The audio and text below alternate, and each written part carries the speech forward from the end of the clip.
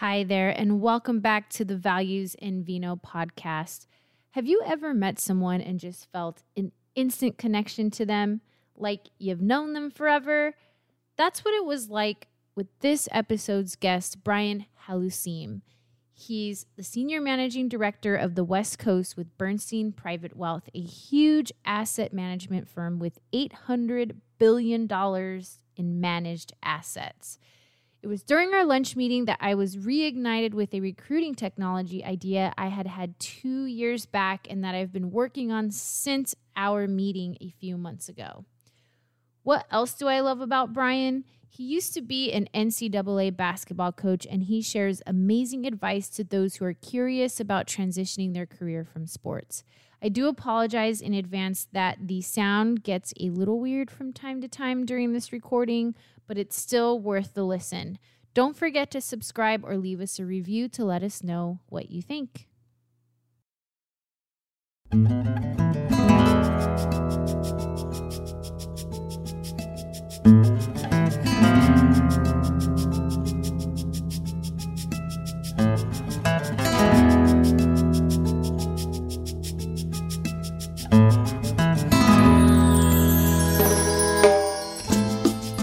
This is the Values in Vino podcast, where we believe that shared values bring people together and values misalignment can keep people apart from one another, including themselves. So we'll be here discussing what values are, how people can discover their values, and how we all can live within those values personally and professionally.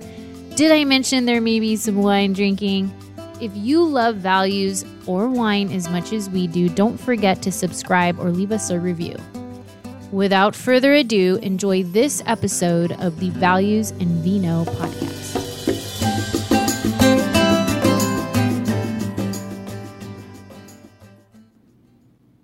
Hey, Brian. Hey, Kat. How are you? I'm good. Welcome to the Values in Vino podcast. I know you're so busy, and I'm glad you made time for me. I feel extra special. Wow. Anything for you. Oh, that's so sweet. I mean, considering we've had lunch one time, I consider you one of my favorite people these days. And I just want the audience to know, kind of have an idea of how we met and just quickly. So you're the senior managing director of Bernstein Private Wealth Management for the Los Angeles office, correct? Yeah. So I oversee our business in the Western United States. Yeah. So that includes a few other places, geographies. So I get to travel a little bit, but that's it. And you've been married for an eternity, and you just celebrated your 20th wedding anniversary. We did. We've actually been together for even longer. I dated her for 7 years prior. It took me a little while to figure it out, but. So you dated her since you were 12, basically. Yes. Yeah, basically. We were like children.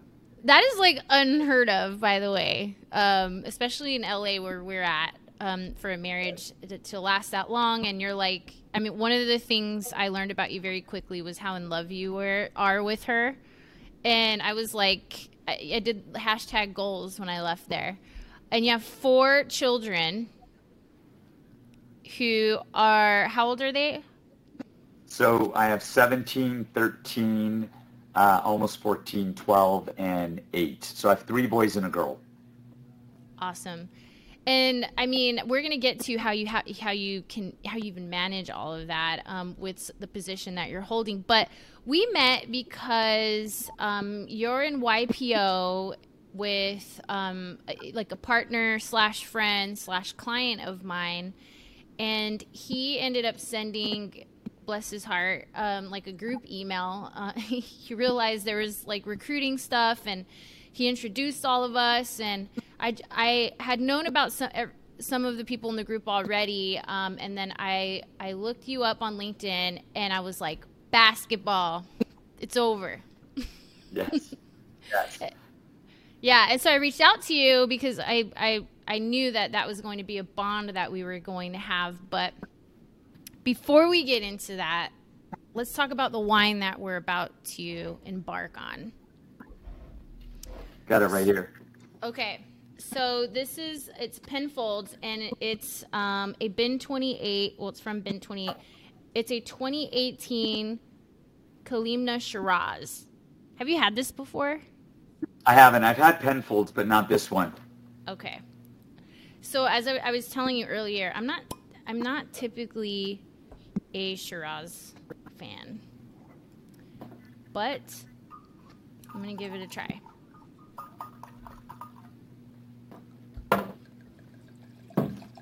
I love the sound. I don't know if I say this every episode, but I love the sound of wine pouring. Only good things happen after a wine pour. Okay, cheers. I love the glass. Cheers. Oh, yay! You got it. Love it. Cheers. Let's give it a try. Cheers.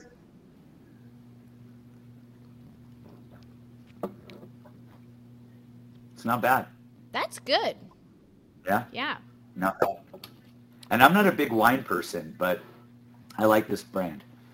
Yeah, I like wine. Typically not at 11 in the morning on a Wednesday, but it's gonna be a good day, I think. Yes, it is. Lunch will be extra special. It will be. It will be. All right, so back to basketball. So you used to be an NCAA basketball coach. That was the reason why I felt extra special about that connection that Billy made for us. You're now, senior managing director, West Coast of Bernstein Private Wealth, which is a huge wealth management company. Is it like 600 billion in assets? 800 plus. 800. Okay, so that's grown since the last time I did research on it. Yeah. So it's massive, basically. I mean, how did you, when and how did you transition from this, sports career to the one you have now? Where were you in your life? What made you decide to take this route? And was there overlap? No. So after coaching college ball, I realized that it was going to be a tough life. A lot of travel, a lot of recruiting, a lot of scouting, and most importantly, if you wanted to rise within the ranks, which I did, you would have to take a job, and that job could be anywhere in the country. And I was dating my wife at the time because we've been together since we were 8.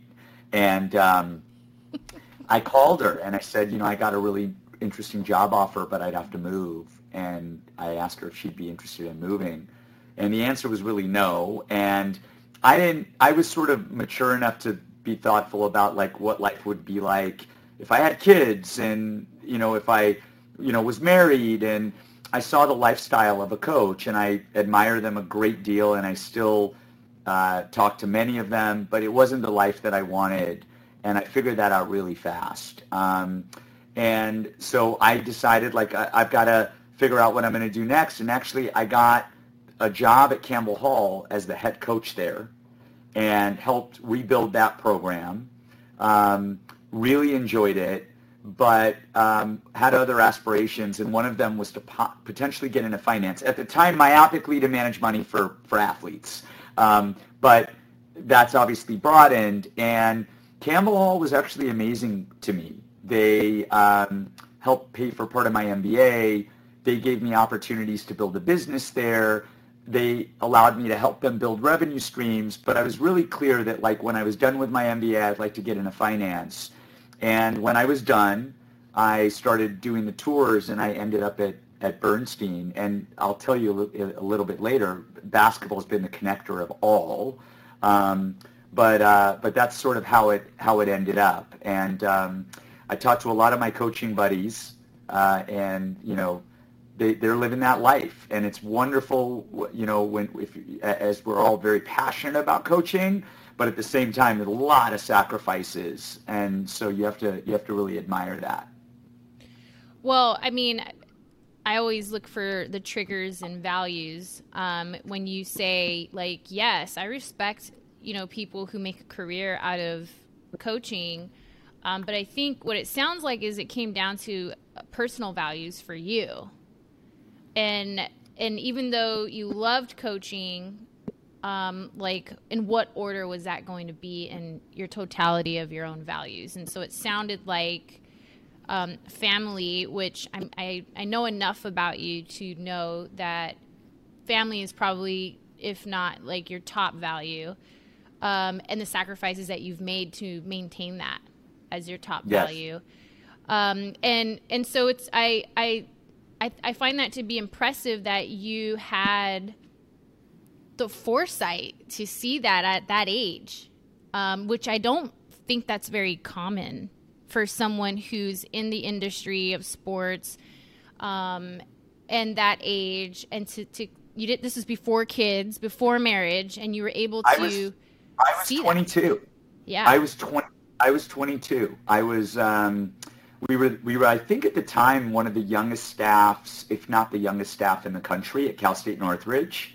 Mm-hmm. And you just sort of observe and you talk to friends and mentors, and all of them had the same story, which was, I don't really see my kids a lot. It's like the off season and all of that.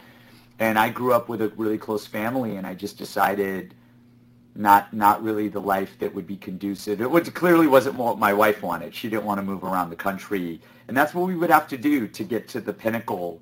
And I wouldn't want anything other than that. Right. Yeah, when I was 22, I was trying to find out ways to not throw up at the club. So we were very different. Your 22-year-old self was very different than my 22-year-old self. So I think that was such a gift for you to be in that place at that young of an age. So you leave coaching, you go into finance, and it's not just like any kind of finance. This is kind of like Bernstein's kind of big time finance. What skills, I imagine you're already mature at 22, but what skills did you learn as an athlete or a coach that ended up showing up for you, and how successful you ended up being at Bernstein? Yeah. So first of all, one of the reasons that I ended up getting really lucky to be at Bernstein is they have probably one of the world-class training programs on the street by far. Everybody knows it. And so as I was going through the interview process, I was like, well, they're willing to invest the time and the money and really teach you. They weren't going to give me a phone, lock me in a room, and say, go out and start cold calling people. And I wanted to culturally stay away from something like that as far as possible. And so, one, that was really important. But, through basketball, there are certain skill sets that you learn as a coach that translate. And prior to basketball, I had built a business. Even at one point at Campbell Hall, I built a very large basketball camp. I created all the summer revenue programs at the school, very entrepreneurial. And so that was definitely a factor in wanting to get into a role of being an advisor at the time, where I knew that I'd have the ability to build my own business. I'd be able to go out there. There were really no ceiling. And a lot of it was predicated upon being able to network and leverage that network effectively, and build trust over time. And hopefully they would trust in you and potentially, either give you their assets, or they would refer someone to you. And that's what coaching was. If you really think about it, coaching was going out and recruiting, trying to know as many people as you possibly could that wanted to help you, and maybe they would let you know where the talent was, or assist you in recruiting that talent. Coaching was very process oriented. It was about, identifying a recruit, writing notes, following up, doing everything you could to stay in contact with that person, but also showing them that you were going to add value, hopefully above and beyond just basketball, like you were going to be a mentor in life. Scouting and getting prepared for games was a big part of, the life lesson that I learned about, like, how important it was to just be over prepared and be ready for what you did. And so I had built a pretty good network. I wasn't afraid of no. I had actually some good experience, business experience, and Campbell let me do another thing too, which was I sat on a finance committee that they had when they were raising money for an endowment. And so I had all of the tools, but I was super green.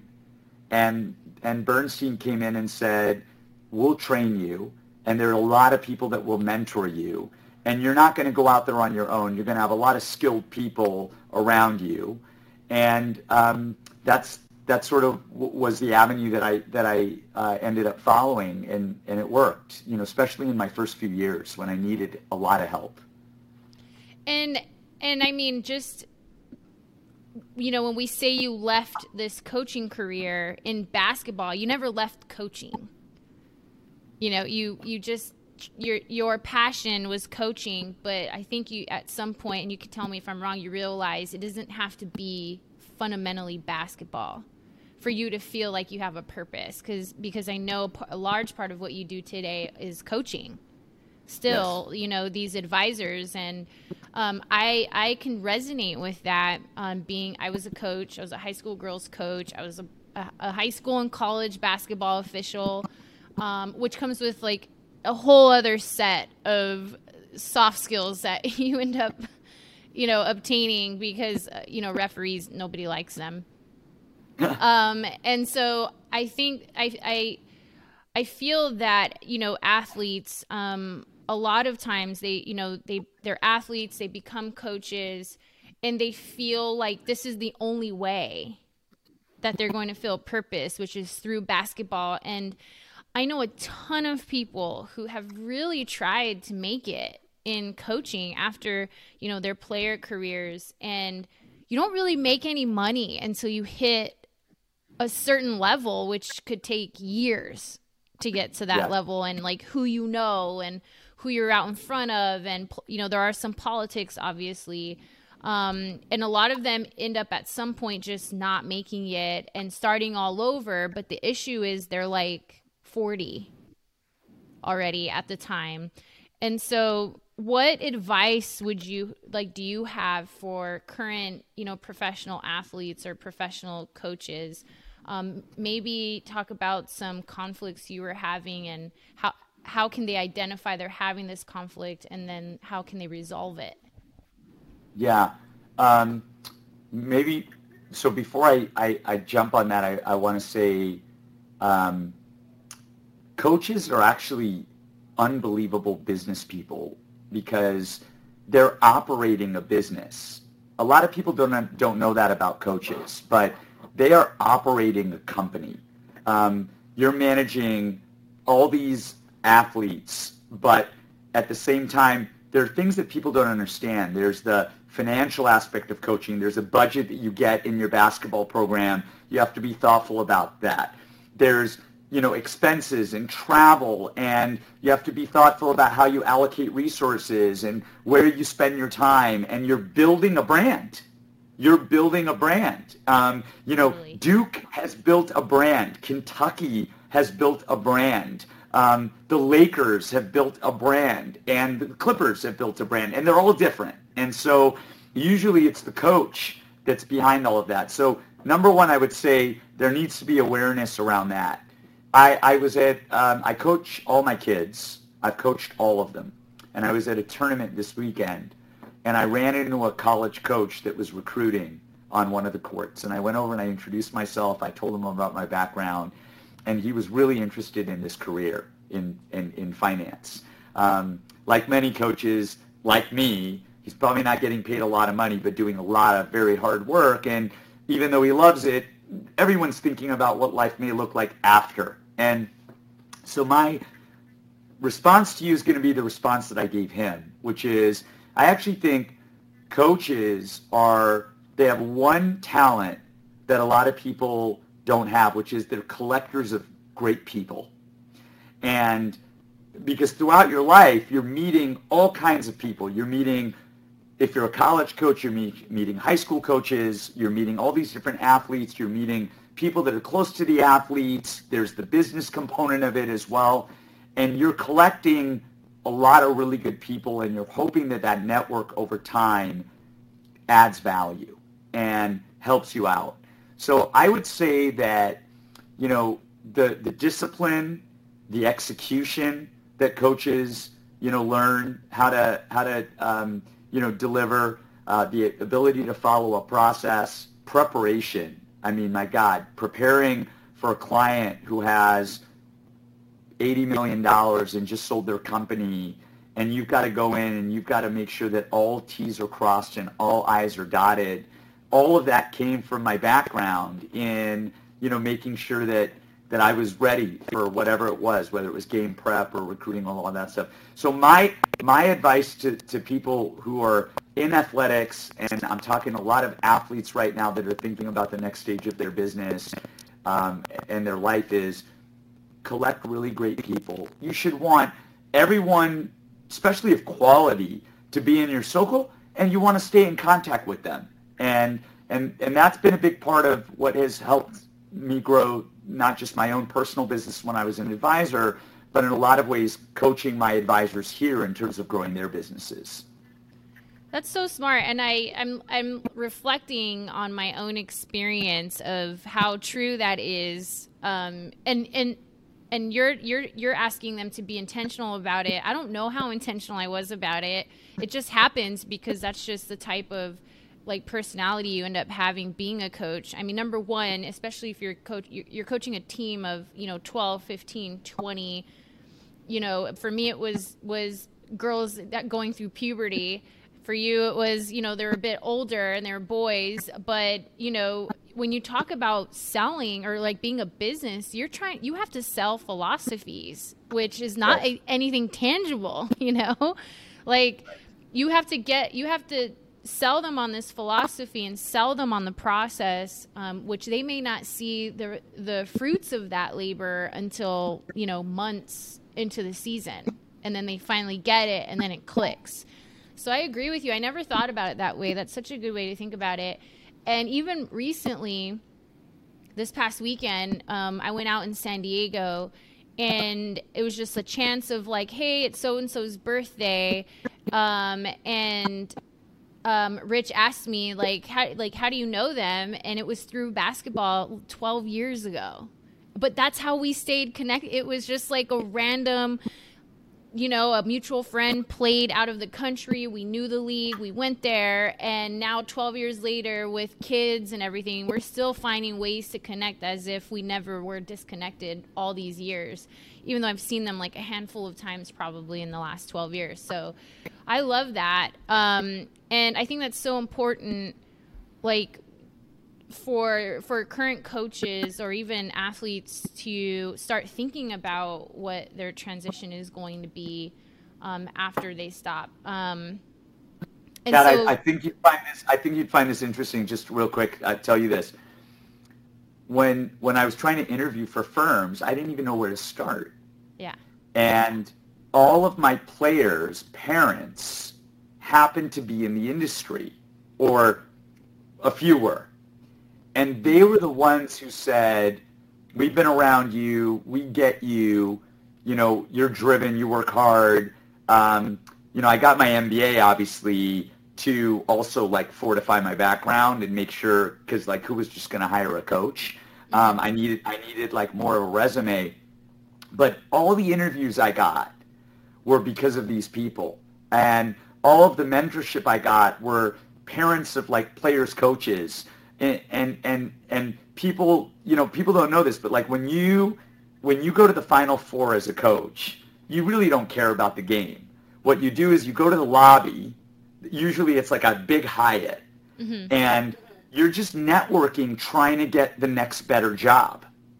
And you're meeting all these coaches, and you're meeting all these people, and you're basically selling yourself. A lot of people don't know that. It's like speed dating. You just run around, you're shaking a lot of hands, you're telling them about your background, you're telling them what you've accomplished and all that stuff. People don't ever know that. And so a lot of these things that you learn, the people that you meet, you know, even for me, they're all sports related, like you, Kat. You look back and you realize it.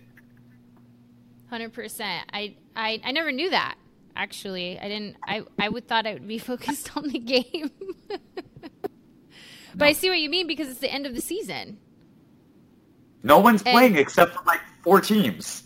Yeah, exactly. Exactly. Okay. So you've been with Bernstein since 20 years. 20 years. That is not usual. That seems to be your special number. I've come to realize, like 20 Yeah, years 20 is a with good number. Melissa. Yeah.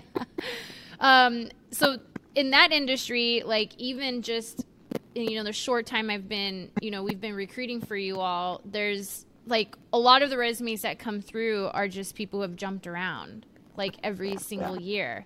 And so why do you feel Bernstein is different? So first of all, when I wake up in the morning, I can look in the mirror and know that I'm always going to do the right thing for the client. Um, we're a unique place because we have all the resources of the largest firms in the world, but we only focus on one thing, which is managing money. We're not a big financial supermarket, Mm-hmm. uh, and we're a legal fiduciary. So the level of responsibility that we have to the client is just a higher standard than most people in the industry. And that drew me initially to the firm because I felt like it's really differentiated. I like that a lot, and I don't see that a lot. You might see it with the smaller like RIAs, registered investment advisors, but they're going to lack a lot of the resources that you need to deal with the super affluent, the wealthy family. Mm-hmm. The other thing that drew me to the firm was, in addition to like only focusing on managing money, Bernstein was known for its research effort. In fact, we're the largest independent research firm in the world. And I was just a big believer that intellectual capital was a competitive advantage if you're in the money management space. And we had a great brand there. I always want to be able to talk about something different. So we manage money differently than probably 99% of the firms out there. And I like telling that story, the why behind our platform and the why behind the way we did it. And then I was fortunate that early on I gravitated toward business owners and helped build sort of our brand now nationally around the way we work with owners of closely held businesses, particularly when they go through an M&A event. And we were really good at that. We specialize in it. We're uniquely relevant to that world, and it's not just money management. And that's the final thing, which is we add a lot more value than just managing money. We're really thoughtful about, getting involved with these owners early, being really important to them as a resource, and then as their needs change, finding things either internal or external to the firm where we can make a real difference. And then ultimately we built so much trust, we're usually the ones managing the money. We're not even in a competitive situation. Got it. And Bernstein, obviously you're working with a certain group of people. For our listeners who maybe wouldn't be qualified as a client for Bernstein, and they're looking to do something with their money, they want to work with a firm. What are some tips that they can take when they're starting to interview with different firms or advisors? Yeah, look, the first thing that I would say is I always want people to, when they're talking to a firm, to feel like the firm is first trying to solve their problem rather than deliver an immediate product, right? There's every client sort of needs a solution to whatever problem they have. But I would say early on, keeping it low cost and keeping it really basic makes a lot of sense. And so for, smaller sort of clients, which are just as important as the large one, what you have to think about is, first, have you built the right roadmap, the right framework? Investing is not just about throwing your money into an investment idea. Investing is about understanding like the client's needs. Are they spending money? Are they planning on retiring? Did they go through a divorce? Are they selling a company? All these things. And ultimately then building a portfolio around that. The problem is a lot of people out there pay a boatload for what I would call fairly mundane advice, which is one of the reasons why a Vanguard has done really well in the environment that they're in. You have to be mindful about, true diversification and being able to take advantage of that. I think right now you're seeing a lot of people that are concentrated in like hot ideas or getting into more speculative stuff. My view is that with money that's really important to you, you don't want to be a gambler. You want to be an investor. And there's a host of really interesting things out there, even above stocks and bonds now, that people have access to that need to be part of like a collective portfolio. And you just have to find the right person that has access to that, but is really focused on solving your problem. I like that. And that's something that I really like to integrate into an interview process when recruiting for employees. Is I always encourage companies to identify what current problem they have like in that department and ask the candidate, hey, how would you solve this problem if we hired you? And if they give a solution right then and there, you have very little reason to not hire them after that. Yep. They just brought value to your company. So I like that. And I think that number one, like, we're in a pandemic. I don't like to use that word of people not managing their money or not understanding, like, one day you're going to get older. One day you may not be able to work. And what are you doing to prepare for that? I feel like it's almost like with death. It's like you don't understand how close it can be. You think everybody else is going to die and that you're going to live forever. It's the same thing. You think you're going to work forever, and that's not the case. So I'm glad that we're talking about this, because I think anybody with any kind of savings should look into having their money work for them in any capacity. You don't have to have a ton of money to work with an advisor. And then, in terms of asset management companies, I love the show Billions. Do you watch that show? I have watched it, yes. Okay. So I have to tell you, the reason why I got onto that show is because there were like two people that said I reminded them of Wendy Rhodes. And so I'm like, I turn on episode 1 and spoiler alert, she's like burning her husband with cigarettes and pissing on him and whipping him. And I'm like, okay, guys, like, what's happening? Like, and they're like, keep watching it. I'm like, okay. Awkward. But also, the show kind of exaggerates the thrill and the types of things that they do in order to maintain, their portfolio, which I'm thinking as a coach, it's like a perfect career transition because you're going from thrill to thrill. You're just seeking thrills. I imagine it's not like that, though, in real life, is it? No, not at all. I think, Okay. well, I mean, I've never worked inside of a hedge fund, and that's really what that show is all about. Yeah. But no, I mean, I think the money management business is full of a lot of colorful characters. But even with those types of personalities, you find the right firm, and this goes back to culture. There are, the interesting part about the industry that a lot of people don't know is, and I'm not going to name names because I don't want to get a lot of shit for it, but there are a lot of firms out there where there's a name of a firm, but at the end of the day, inside of the firm are a lot of individual franchises. Mm-hmm. The team you hire at the firm branch in Beverly Hills could be sitting next to another team that has a completely different philosophy, doesn't do anything even remotely similar to the team sitting to their right or the left. So it ends up being you're hiring the culture of the team. The only division at this firm is a division of labor. That's it. Mm-hmm. And that's something that that's really important that I tell people who ultimately want to come work for us, that's a really important thing to say, because it means that all of the people at this firm are invested in one thing, which is our clients doing better, because if they do better, the firm does better, which means we all benefit. That's not the case at a lot of other places, and people don't know that. Mm-hmm. Got it.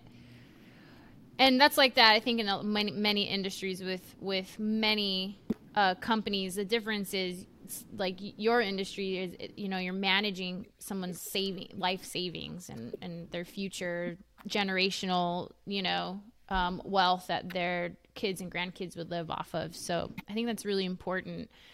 I have one more question, 2 parts. Who's the greatest basketball player of all time? Oh, that's a big question.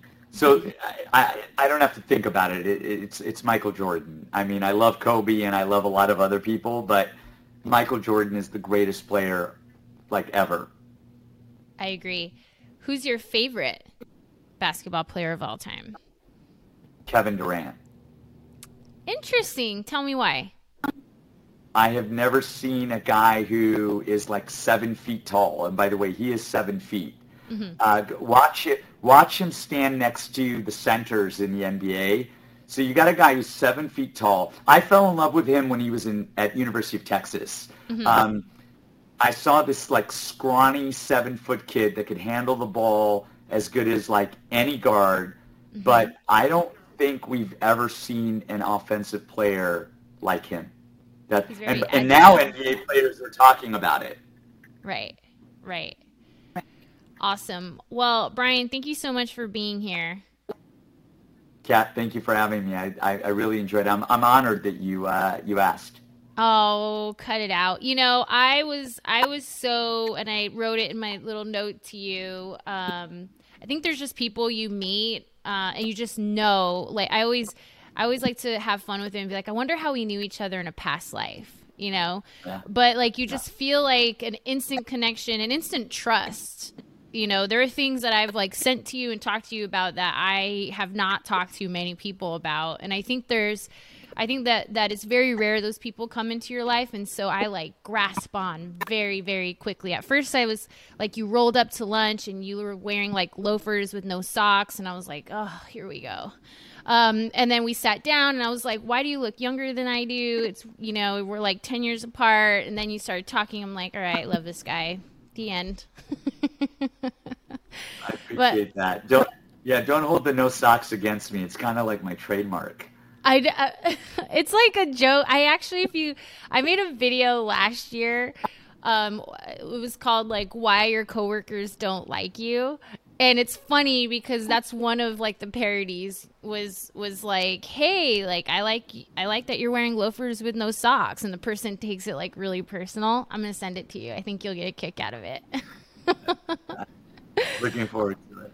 All right, everybody. Thank you for listening, and we will see you on the next episode.